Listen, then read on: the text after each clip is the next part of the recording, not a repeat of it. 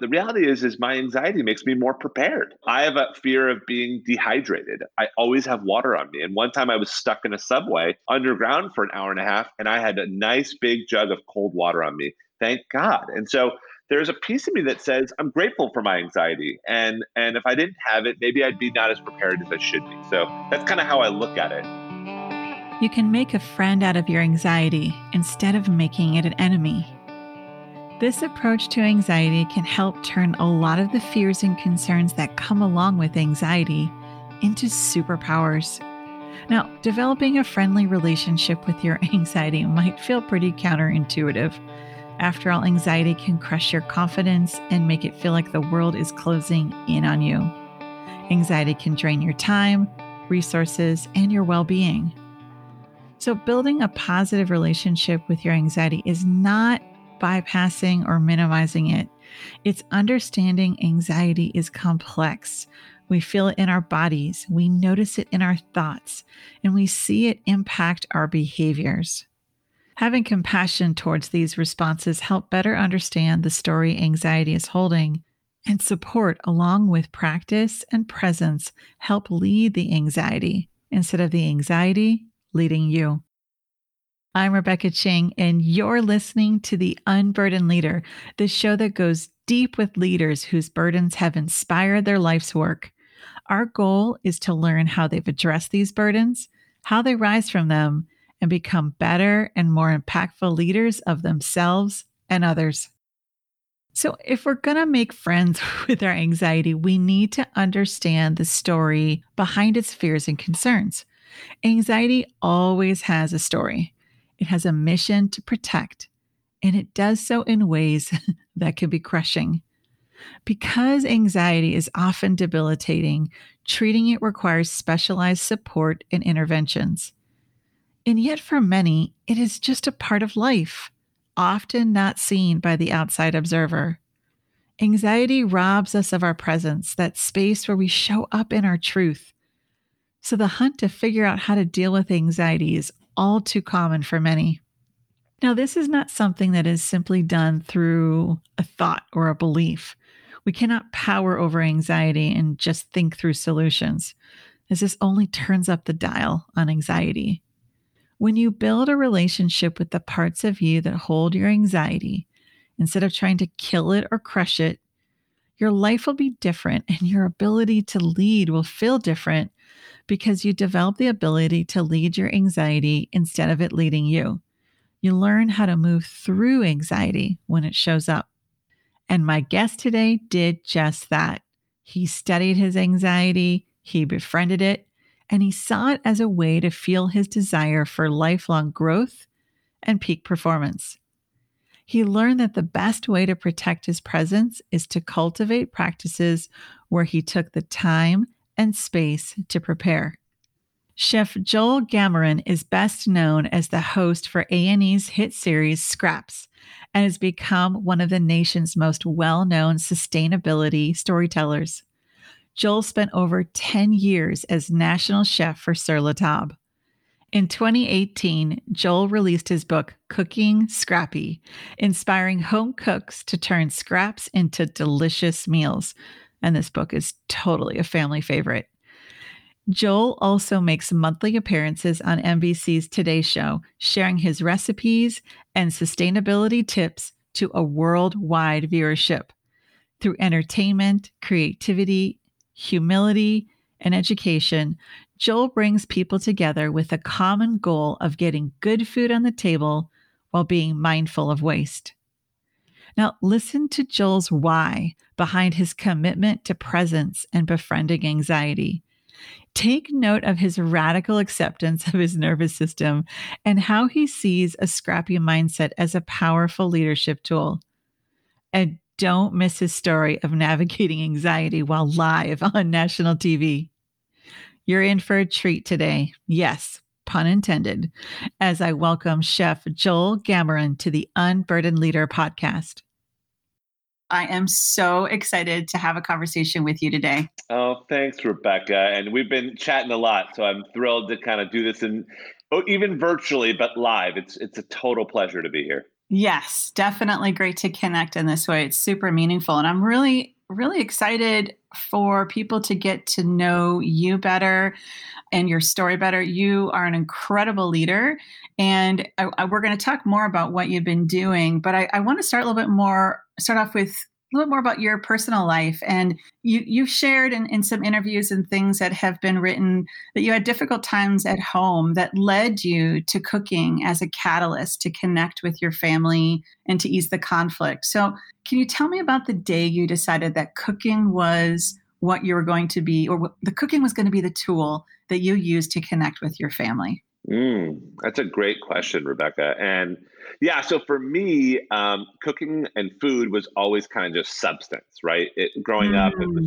it was just a way to have fuel. And then around 15, 16, my parents separated, and I have three other siblings. So there's four of us, and we would have huge family dinners. My mom was definitely a Martha Stewart wannabe, and she would make amazing dishes. Every Sunday, we would have it would be kind of a different place in the world. She would make sushi and Korean barbecue and enchiladas. And then when they got divorced, it all stopped, just stopped.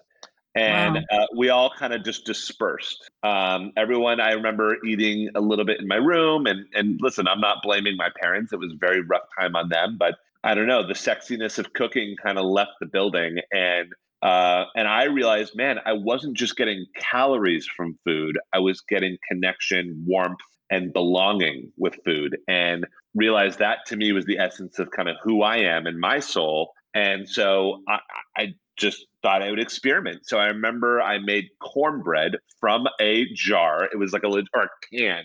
I remember opening up the lid, adding eggs and milk, and baking the cornbread and putting it on the table. And all of a sudden, like, there's my sister, there's my brother, my mom came to the table, and my dad wasn't living with us, but we were around the table. And I realized food is sticky. It's like honey to bees. And that was kind of the light bulb moment, was that canned cornbread, that if I create something, I can bring people together. Wow. If I create something, I can bring people together. That's a powerful insight as a teenager. Yeah. Yeah. And so tell me a little bit about how that unfurled. You had this hard stop in your family, a shift as a child of divorce myself too. And my Mm. parents were separated from when I was in seventh to ninth grade, and then the divorce was official in ninth. So high school was, and my mom then started dating my stepdad who lived out of state. So I had to do a lot of cooking on my own. And so I'm like listening to you talk and realizing that was one of the joyous things, to cook and have all my friends come over because I had a house to myself. Totally. Totally. and, and so that is powerful. And I love the word sticky, right? That's just that connection, that sticky connection. That's something that we're all craving. So are there Yeah. other things that prompted the desire for cooking? You mentioned, your mom cooking all this amazing food. There was the hard stop. You were, Yeah. kind of eating in your room by yourself, and then went, I want to bring Yeah. this back. Tell me a little bit more. What was prompting those desires? Yeah, I think a big part of it for me was also the outlet. And so for some people that could be working out, and for other people it could be hiking a mountain or kayaking or whatever your shtick is, taking your bike for a ride. For me, it was kneading dough, right? And I was a very competitive tennis player growing up, and I would lose a match and I would just find myself making pizza. And I don't know why. I was just there. And I would lose time, before I knew it, and the pizza wasn't even that great. I remember one pizza I made, I thought the sugar was salt, and it was like a dessert pizza, and everyone just spit it out. But that's okay. And so for me, I think the kitchen became a way of kind of zenning out and meditating a little bit. And being more grounded, because everything around me was changing. But I knew that if I whisked eggs with warm cream, that the eggs would get firm no matter what, and they become a custard. I knew if I baked bread, it would build a crust and smell good. So there is something about the reliability of cooking to me that was comforting, because I think everything around me was changing, if that makes sense. Oh my gosh, you created these certainty anchors through the Yeah. science of food. And I was just sitting here reflecting, and especially with I've been talking to a lot of my mom friends in the neighborhood, and everyone's like, I'm so sick of cooking, or cooking feels laborious or like a chore, or something that feels like a punishment. But for you, it was therapy, it was love, it was community, and it was grounding. That's powerful, and that's probably what my family, why we connected so much with you and your work. We could see that love for food because Mm, we feel that in our home because yeah. cooking, especially with my daughter Hazel, who you just met before we started the show, we couldn't really leave the house, and so cooking became something that we could do as a family, and became something that was an expression and a way to create and and an outlet too. So, Yeah, I think it's huh. interesting. I think that's a great point, Rebecca, and I can see that in your family, and the fact that Hazel, who's 12 years old, is whipping up zucchini bread and bringing fresh pasta to her teachers is so cool. And I don't understand, and I guess there is a part of me that does, because at one point in my life, I did look at food as just a way to fuel my body. But I don't understand people who maybe don't value food and the power it has, and where it's just fuel. And I'm surrounded by people like that. My dad kind of looks at food like that. He's a total meat and potatoes guy. My brother's like that. And so it's hard for me to connect those dots, because I think you're right. I think there's something extremely powerful about this thing that we all have to do every day, 3 times a day. And why not lean into it and kind of embrace it, right? And maybe that's why, I don't know, I set out to inspire the world to cook, which is kind of my why. That's why I exist. Is everything in my world needs to ladder back to that. If it doesn't inspire people to cook, I don't do it. It's just not something I do. So I think that there is a part of me that feels like, maybe if someone was extremely overweight and they lost 200 pounds, they might set out to inspire people around fitness goals. That kind of feels like me with food. Is, I like talking to people who don't look at food as sticky, magical, as this community builder, because to me, there's something about inspiring them that gets me up in the morning. If that makes sense. It makes so much sense, especially after watching your show, Cooking Scrappy. So it makes so much sense in watching your videos online. So, and I think, that's what draws people in. And so I'm really Yeah. excited. I'm excited for people to hear this conversation and be exposed to your work. But one of the things I want to shift to a little bit is, someone who's been, you were the head chef for national chef for Sur La Table, and I mentioned the show Cooking Scrappy, which was on A&E, I think, and Yep. then it shifted Yep. networks, it's bounced around a little bit, yeah. And so you've done all this upfront work, but you've also shared you've battled anxiety throughout your life. And that I read you even had a big fear around public speaking. I had to pause and read that twice. But as someone who's worked with people with anxiety, anyone who suffers from anxiety knows that you develop mad skills to keep that struggle from being seen. So I'm wondering if you could tell me about a time when anxiety nearly kept you from speaking up publicly, or about a time when anxiety got between you and the message you wanted to share. It's another great question, Rebecca, and I'm loving this. And I think that everyone battles anxiety, and I think anxiety is something that's not talked enough about, and it No. comes in many different forms, and it's hard for us to put our finger on it. But when I was 9 years old, I faked sick from school. I remember it. I just didn't want to go, pretended I had a cough, and I was in bed and I was watching a movie. My mom let me stay home, and I was watching a movie. And I remember it was an action movie, and the good guy was coming around the corner, and all of a sudden, my veins started to pulsate on my hand. This weird, and I couldn't breathe, and my heart was just hurting, and no one was home, and I was hyperventilating, and I was having a panic attack. I don't know why at 9 years old, but I was. And it wasn't like I was stressed about anything. It was a kind of an intense part of the movie, but I was having a straight panic attack. I didn't know that's what it was. I thought it was a heart attack and I was dying. And since then, I've had a lot of those. And so I've had to change the way that I look at things. I don't drink caffeine, it triggers it. I try and be really level headed, because otherwise it triggers it. But what I don't do is avoid moments that bring anxiety. And for me, that was public speaking. Being Jewish, I had a bar mitzvah at 13, which meant I had to lead a service in front of 200 people Oh my and give a goodness. speech. and give a speech, which at 13 years old, terrifying. And that was peak anxiety, right? And so I was really scared I was going to hyperventilate in front of all my friends and family. So what I did is I practiced that speech until I couldn't see. Like it comforted me to just repeat, and practice. And what I realized and I gave a killer speech, but what I really realized was the power of being myself and authentic, and starting to grow this comfort of presenting in class, and then going to college and leading a team and getting up in front of everyone. And I realized that that was a piece was stage fright, but I got over it. And so there's lots of other pieces I challenge every single day. By the way, when I go on the Today Show in front of 4 million people, or when they say action on a cooking show, there's always butterflies still to this day. When I get on a plane and they shut the door, it's really hard for me. I'm really scared, like when I go on a subway in New York and I'm traveling to a meeting, it's intense. So it never goes away. Anxiety doesn't go away. Listen, when people call action and there's 4 million people watching, or when I'm on an airplane or a subway and the door closes and I'm underground or stuck up in the air, I still get anxiety. And I read a book. I've read lots of books about anxiety, talked to a lot of doctors. There's not a magic pill.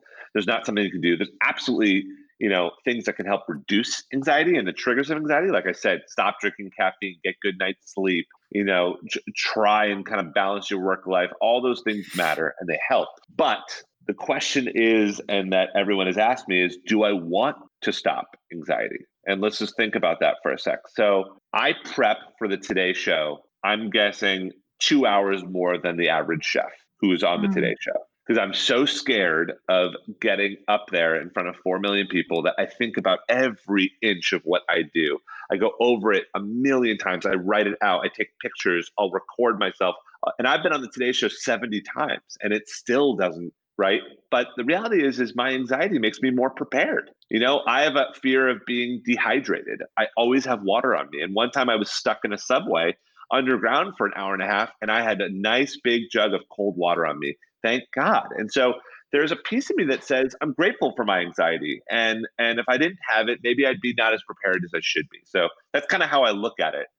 It's interesting that you're approaching, because so many people look at anxiety, because in a purest sense, that fight flight part is it's protective, right? And then it gets distorted in our modern world and adapts. And for you, you've befriended it and adapted to it and saying, okay, we're going to be prepared. We're going to, whether it's with water or practicing. I'm curious though, out of the 70 times you've been on Today's Show, for example, you're a new father and we're living in a time of pandemic. So planning, what happens in the times when maybe you don't get all the planning in that you want? How do you navigate that? Or is that something that you are so rigid about and are able to structure? My sense is life happens and you can't always have that prep time. So how do you, what goes on? When anxiety starts to creep up in those times maybe you don't feel as prepared, what do you say to yourself in those moments? You can't predict everything, and you're right on that. Yep. And so I think when you're in a moment where you get caught off guard, you need to go back to your breathing. You need to go back to your fundamentals. For me, it's meditation all the time. I need to close my eyes and I need to kind of, every single day I meet with my business manager and we do something called breathe. He hates it. He's sitting right next to me laughing.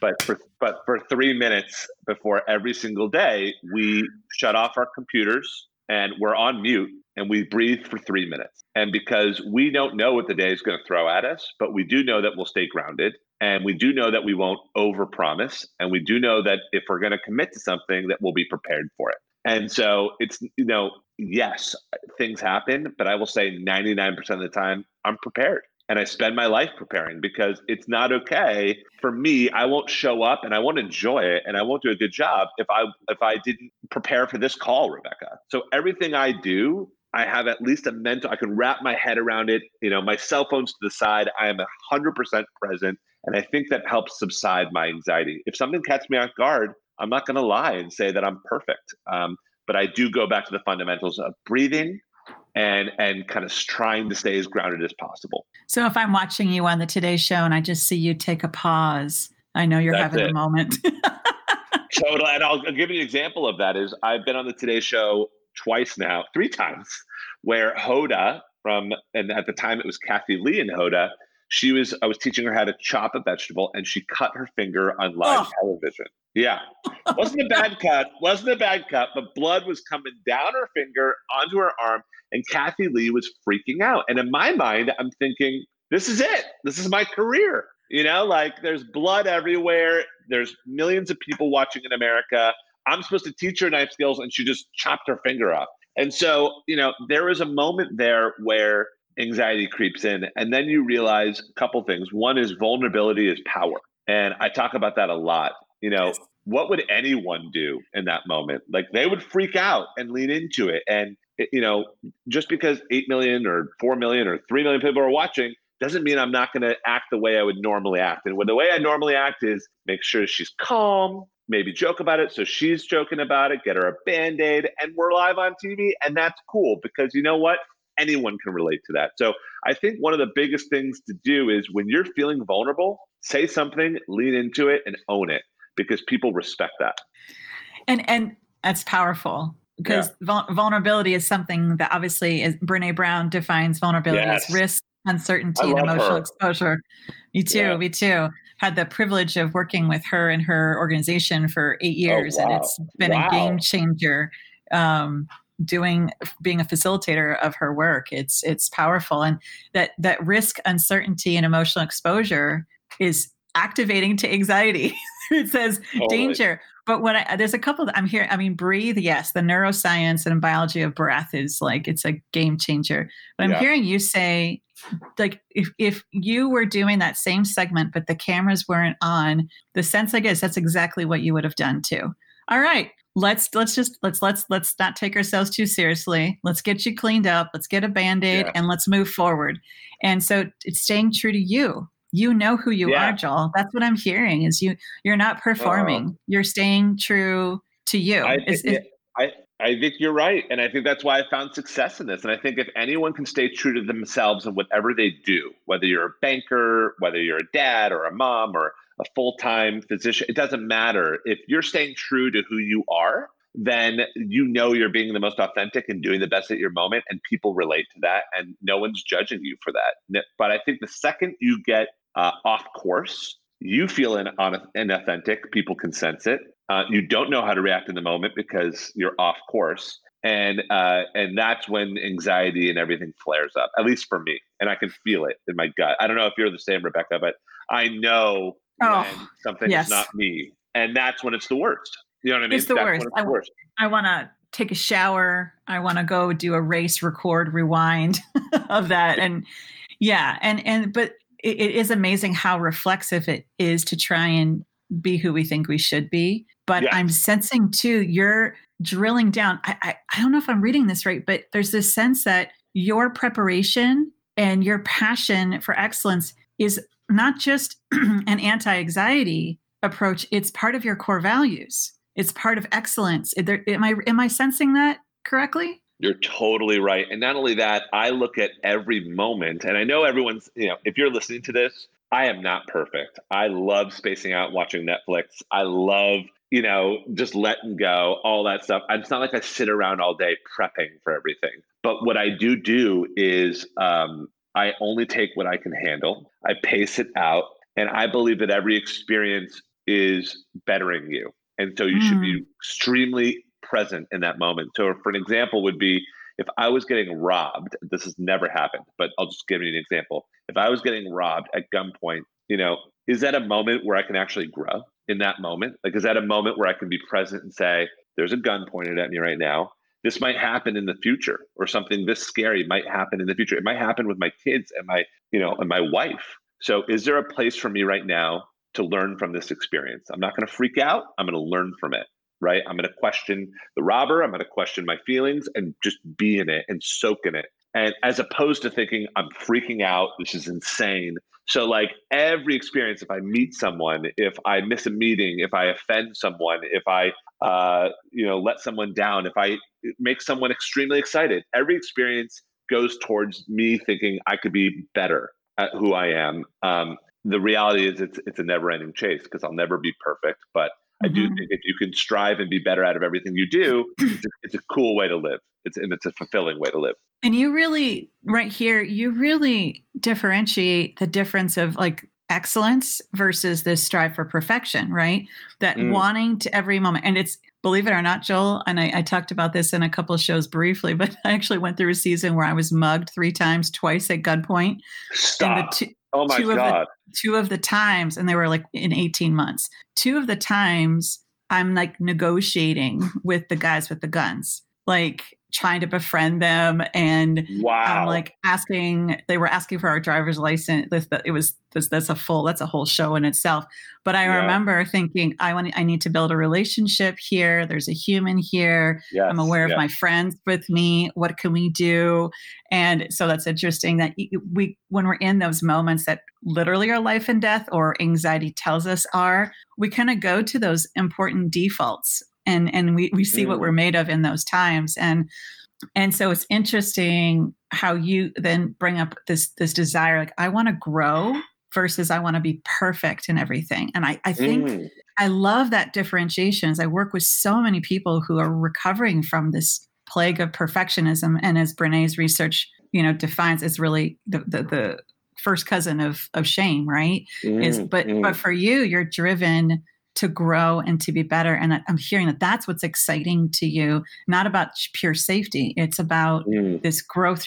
Tell me more. Tell me if I'm landing on this right, and So tell me more interesting. No, about. I've never heard it phrased that way, Rebecca, and I love it. There is a difference between perfection and growth.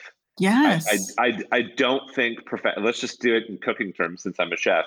I don't think there's a perfect way to cook chicken or make the most amazing dish. But I think there's a way to kind of improve upon it each time. It will never be perfect, and so embracing the fact perfection is not a real thing, but growth is a real thing. And so, and knowing that perfection is stressful, right? And to your point, would you say it was the cousin of what? Because I've never heard that before. Yeah, Brené's research really identifies that perfectionism is kind of runs shotgun to shame, is what she says. I, I It's driven understand by that. shame. Hmm. Yeah, it's setting ourselves up for failure, right? It's saying it's the difference. I heard this study one time. My dad told me as I was having a kid. He was giving me dad advice, which was, kids who take a test and they say they're commended on their grade. Great job for getting an A, as opposed to being commended on their work ethic. The ones that got an A burned out Wow. faster and got commended on their grade. They burned out much faster than the people said, great job for working hard. It's Got not it. great job for an A. It's not great job for being perfect. It's great job for the way that you tackled it. Keep tackling things like that. And that's the difference. It's not about the A. It's the way you approach it, and that's what ultimate. Does that make sense? I don't know if that relates. Yeah, but yes, because then we're not trying to check the box. Like for you, the cooking is the messy, the chopping, the Yeah. dirtying of all of the cooking tools, which the perfectionist parts of me sometimes I'm like, that's why I'm like, Hazel, clean while you're cooking. And she's just in the moment, right? My husband's the same way. Like the kitchen's a disaster, but what they make is amazing. And it's so easy to get caught up into, oh my gosh, the kitchen looks like a mess, or people wanting just the presentation. But Yeah, it's all the story and the experience of what goes into it. And it's I such a know. beautiful metaphor for life too, versus it looks perfect, we're doing perfect, everyone sees it's all external and there's no Yeah. experience there. It's It's exhausting. really hard. It's really hard. I agree with you. And I get stuck in that. Just, I don't know about anyone else who's listening and For sure. Rebecca, but like, I'll go on vacation and, I am thinking about what we're doing tomorrow, or I'm reflecting on what we did yesterday. And I'm not really there at the monument we're looking at or the beach that we're laying on. And that's a problem. And to me, that is whoever can crack that. And I know a lot of Buddhist monks are there and spend their lives doing it. But that's why I breathe every day. Is it's not because necessarily breathing chills me out. It's because I'm focusing just on the breath. And right now I'm focusing just on my conversation with you, Rebecca. I'm not anywhere else mentally. And I am not perfect at it. But I do think that is the essence of life, is the more present we can be, the more our anxiety and the more we can perform. And sometimes being present takes preparation. In fact, I think it always does. When I go out to dinner with Hmm. friends, you will never, ever, when you see me at dinner, ever see me on the phone. In fact, I put my phone away. Some people say Good. just the moment of the phone being on the table brings up anxiety. So how can you force yourself? You're playing with your kid, you're cooking, you're running, it doesn't matter. How do you, and force is the wrong word, but how do you employ yourself to get better and better each time of being present of whatever you're doing? And that, if you can enjoy the moment, to your point, that's the win. But listen, none of us are perfect at it. I wish I was better, and I'll continue to try and get better. Well, it's hard to do that well in a world that's fighting for our Yeah. attention. I mean, it's Yeah. and we have to have a lot of boundaries around that. I'm just so struck by this conversation around presence, because often we talk about it as it's something that we check a box on, but Right. this really is a life practice, and that it's almost like a muscle we have to continually exercise to Yes. be, because you're present with your food, you're present with the people around you or the experience you're having. That is the work. That is versus that, and versus constantly worrying, what are people going to think? What's the next thing I'm going to do? And we're always not negotiating that. Everybody is. If you care, if you love, you're always negotiating those Always. influences.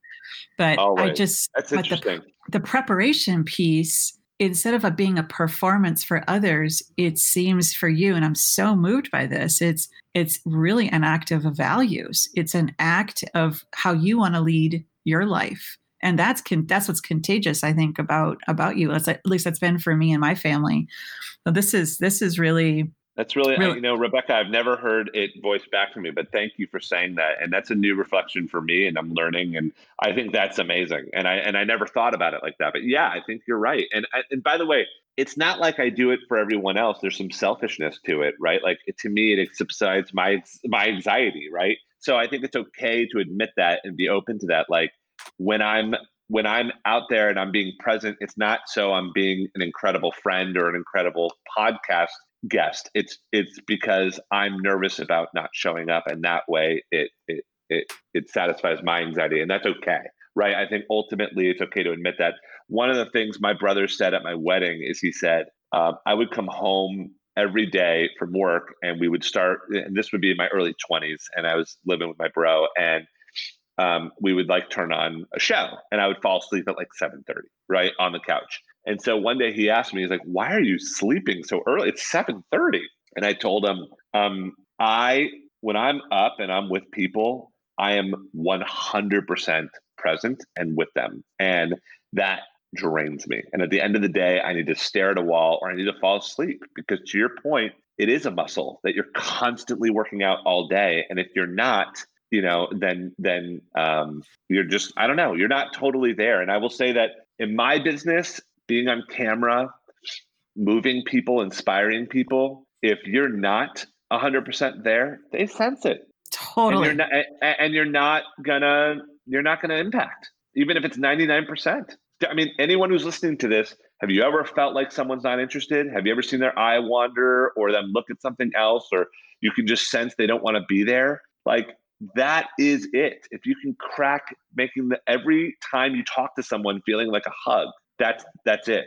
You know what I mean? That's the win. That is the win. And I think that's what we're craving so much these Yeah. days, is as that connection. And again, this food it's that sticky connection. I think connection is one of my core values, and now I'm going to call it sticky connection. I think that's it. You touched a little bit on getting married and parenthood. And, like for both of us, is Yeah. you're a child of divorced parents. How has that impacted the way that you show up as a husband and a father? That's another great one. I've thought a lot about it, and actually, my dad, who raised me, who got divorced from my mom, is not my biological dad. So he adopted me. My mom is my biological mom, so I don't know my biological dad. My dad, who raised me, was incredible. Still is my best friend, and so there's a lot of influence there. But I will say that what I've learned is this: everyone says the same thing to me. And by the way, I am new at this. You're 12 years into this. I'm a total rookie. I'm 1 year into this. But what everyone says to me is, you blink and it's over. And I never understood crying at movies when kids grow up. Just never connected. Now I get it, right? Now I totally get it. And so when I look at photos of him 9 months ago, 10 months ago, I get sad, and where's my little baby, and he's almost walking and all these things. So all I can do in my approach is I prepare for him. I know when he wakes up, I want to be 100% present. I'm not checking emails. I'm not, if it's Jonah time, that's his name, then I'm with Jonah, right? We're playing trucks. My cell phone's nowhere near me. My phones are nowhere near me. So I prepare for time with Jonah too. Otherwise, trust me, the anxiety is going to go off the rails and I'm going to forget and not embrace the journey of being a dad. So I think that's how I approach being a father, if that makes sense. Yeah, you're bringing in more of that, the passion for presence and connection. What a gift. What a gift. How have you learned to lead and care for yourself as a father? Because it's another Mm. thing, you know? Yeah, yeah. For me, it's space. I can't hover over him. My wife too. I'm only a good husband if I'm able to take care of myself. We all say, I say, Angelina, who's my wife, I say, you are number one in your life. And I think there's this cliche to say that your partner should be number one, right? And let's be honest, if someone was going to ask me who should die first, I'll take the bullet. But when it comes to everyday life, I put myself first because then I can't put Angelina first and then we can't put Jonah first. And so we are really comfortable with that. And if I'm not taking care of myself, if I don't get my meditation time, if I don't get my time to prepare, if I don't get my space, if I don't get those things, and we all suffer. And so I respect when they need it too. If Angelina needs just a night away and with her buddies, and totally get it. And so I think it's the respectfulness of, not everyone works and clicks the way that I do. And so for me, it's about respecting everyone's need to recharge and do what they need to do to prepare for having energy to show up. I really appreciate how your befriending your anxiety has not only helped you, lead yourself well, but also help those in your life and those around you lead them well. We're saying, what do you need? There's just such a high value versus what our culture says about just pushing through, sucking it up, trying to be who other people say we should. You're like, it's like a non-negotiable. If you don't Well, have I these see it things, with you and Hazel. I see it oh, just the way you talk to Hazel, right? Like you're embracing Hazel for who she yeah. is, how she shows up.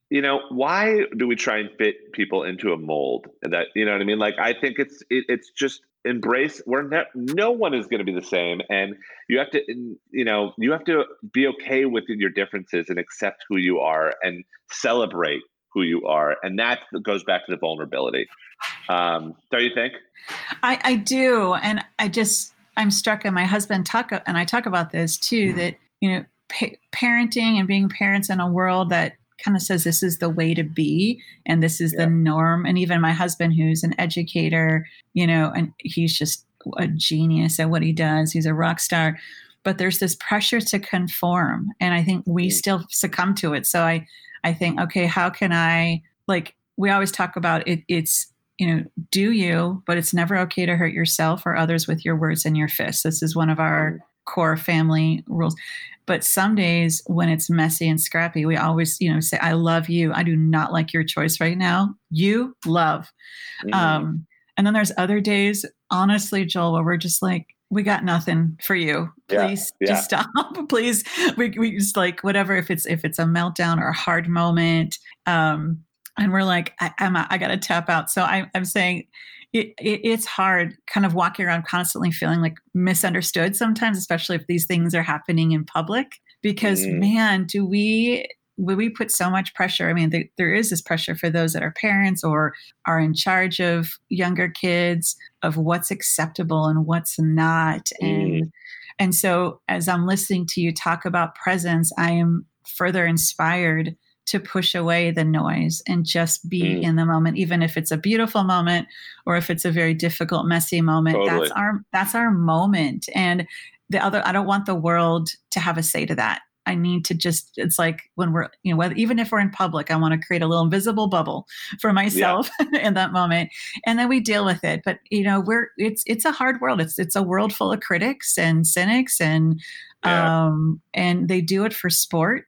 And so when you care, and so I'm listening to you, when you care about these things and to fight for presence like you do, I think, my gosh, how much our world would look different if we all were fighting for the presence that you fight for, that your anxiety taught you, that said, hey, I'll give you some space if you stay in the moment. And I thought, I'm just thinking, dang, This is medicine. That's totally medicine. And I think that I love the way you frame it as fighting for presence, because that's what it is. I don't want anyone to think, listening to this, that it comes easy to me No. and that it's not a fight. Like I have people in my family who are alcoholics, and let me tell you something, they've been clean for 16, 20 years, right? Guess what? Every day is a fight for them to not drink. It doesn't get easy, right? And Mhm. anxiety is the same way. It's not like I wake up and all of a sudden I figured it out and like I'm inherently like this. No, I have to fight for it, just like someone who has to fight to stay in shape, right? And so I love that, fighting for presence. I think that's the right way to put it, and I think that's the right way to show up for yourself and for the people around you. So I agree. I'm on board for that. So I want to shift a little bit to talk about the shift you made professionally. Not too long ago, you left Sur La Table to start some new ventures. I'd love to hear about the day that you decided to leave this amazing job with Sur La Table. Like, what led to that decision? Yeah, a lot led to it, but it was 10 years there. And I think that I was learning and taking everything I needed out of it. And they took everything that I could give. And it just felt like kind of the relationship got to an end. And for me personally, there's something about, and I think cooking does this for me, satisfies this in a lot of ways. Something about creating something and looking back on it and being like, I made that. When I spoon pasta or risotto out onto a plate, that wouldn't have existed unless I put it together. And I had it in my mind, and there it is, and I get to taste it, smell it, and enjoy it. And so I wanted to do that with my career. I wanted to create something Hmm. new for me. Wow. And for me, the crux of my career, the first thing I knew was like, I read a book, and we're talking about leadership here for a bit. I read a book that's called Good to Great. Have you read that one, Rebecca? Ages Uh, ago. Ages ago. Yeah. Ages ago, and it's like one of those typical. But the second I left Sur La Table, my wife gave it to me, and I really connected to it. The first thing I connected to was there's 5 different types of leaders. The fifth type is really the one that should be calling the shots, and I wasn't that type.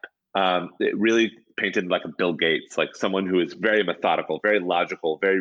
And I'm not. I'm extremely high picture, creative, all over the place, and it made me think. And this is obvious, I cannot excel without a partner. I Mm. need the other side of it so I can do what I do. And so the first thing I needed to do was find kind of a partner and someone to kind of bring out the best of me. And so that is where I found Michael, who I worked with for a long time, but he's my business manager, and he allows me the space to think and do what I need to do. And he makes sure that the logistics get done. And you would think, oh, well, and I pay Michael, right? And so you would get nervous that now you're bringing on an employee.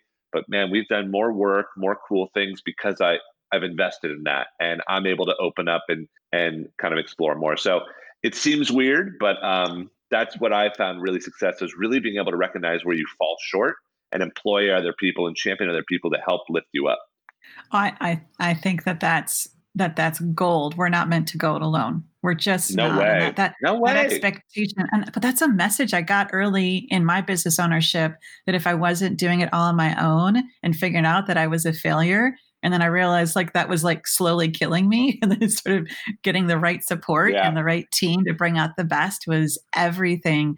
Are there any surprises as you navigate the transition from Sur La Table into this next chapter in your career that have come up? Yeah, I would say it's kind of lonely being the one that has the ideas, and that's a little bit something that I've talked to other entrepreneurs and other people about. Like you are the one with that, and so all you can do is employ people to help bring it to life and build an amazing culture where that happens. But let's not remember it's got to come from somewhere, just like that food idea, and you're the only one that holds that, and that's a lonely feeling. So there's been some wake up calls around just being okay in that space, which has been tough.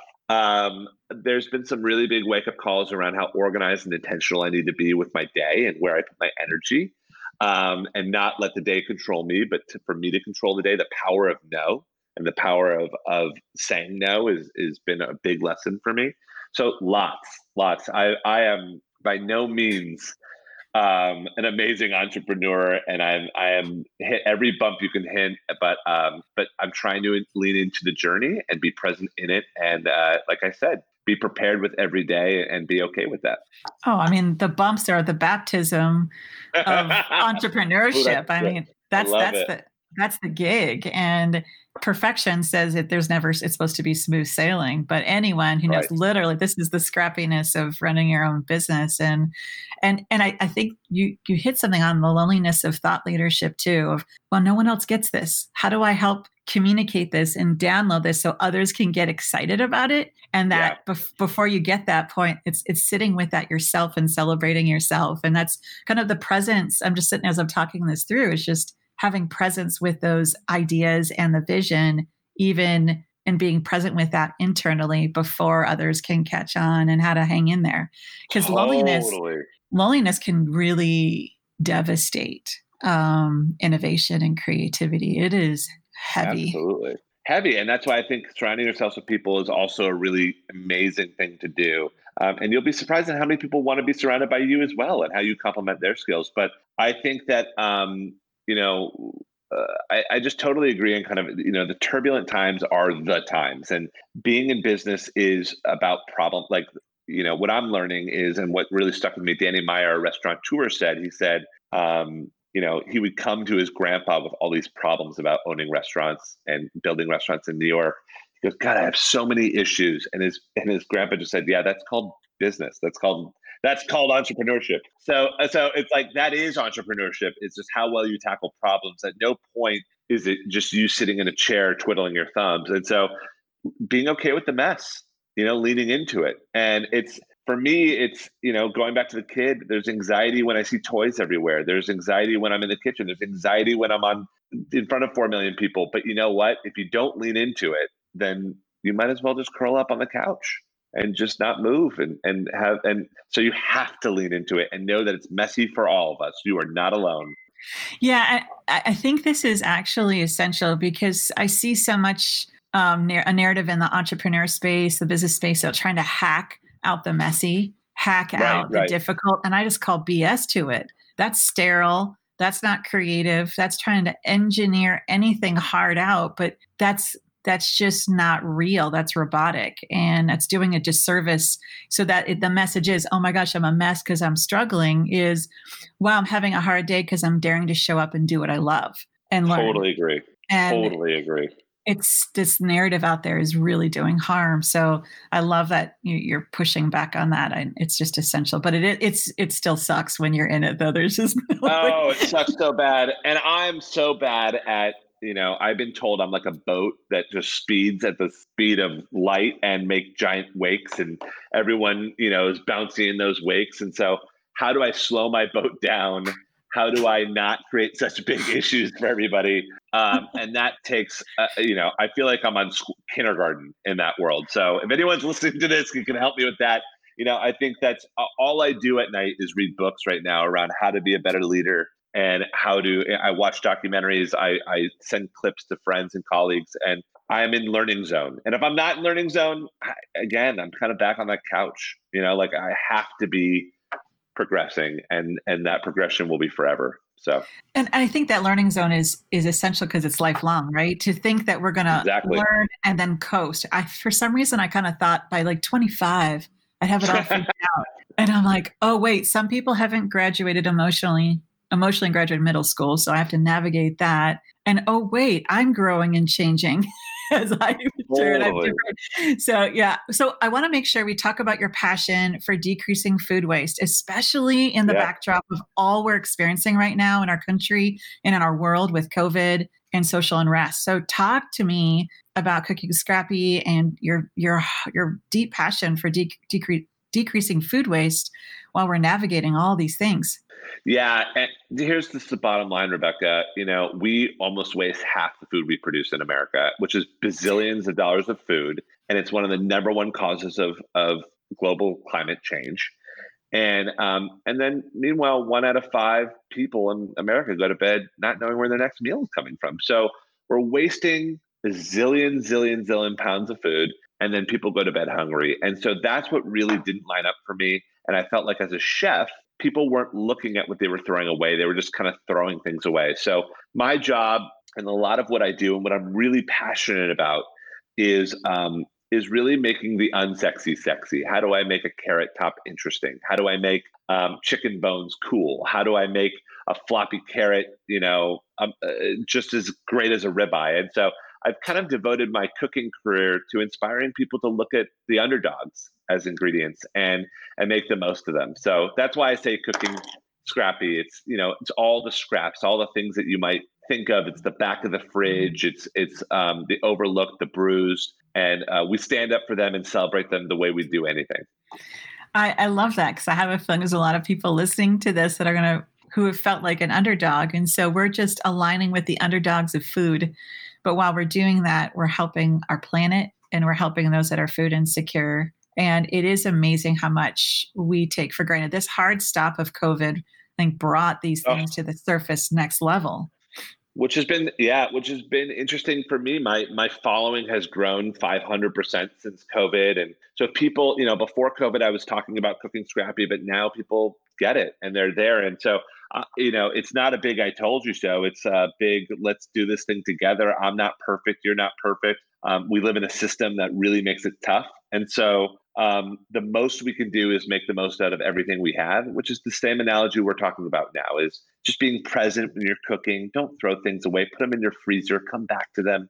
You can make a beautiful chicken stock, a sauce, an interesting dish. How do you embrace your leftovers? How do you make the most out of what you're given? Because when our parents got divorced, we could have either curled up like a ball or we could have kept going. And there's a reason why they say, when life gives you lemons, make lemonade. It's the same thing. So I approach the ingredients the same way I approach everyday life. So then how do you think cooking scrappy mindset can make us better leaders?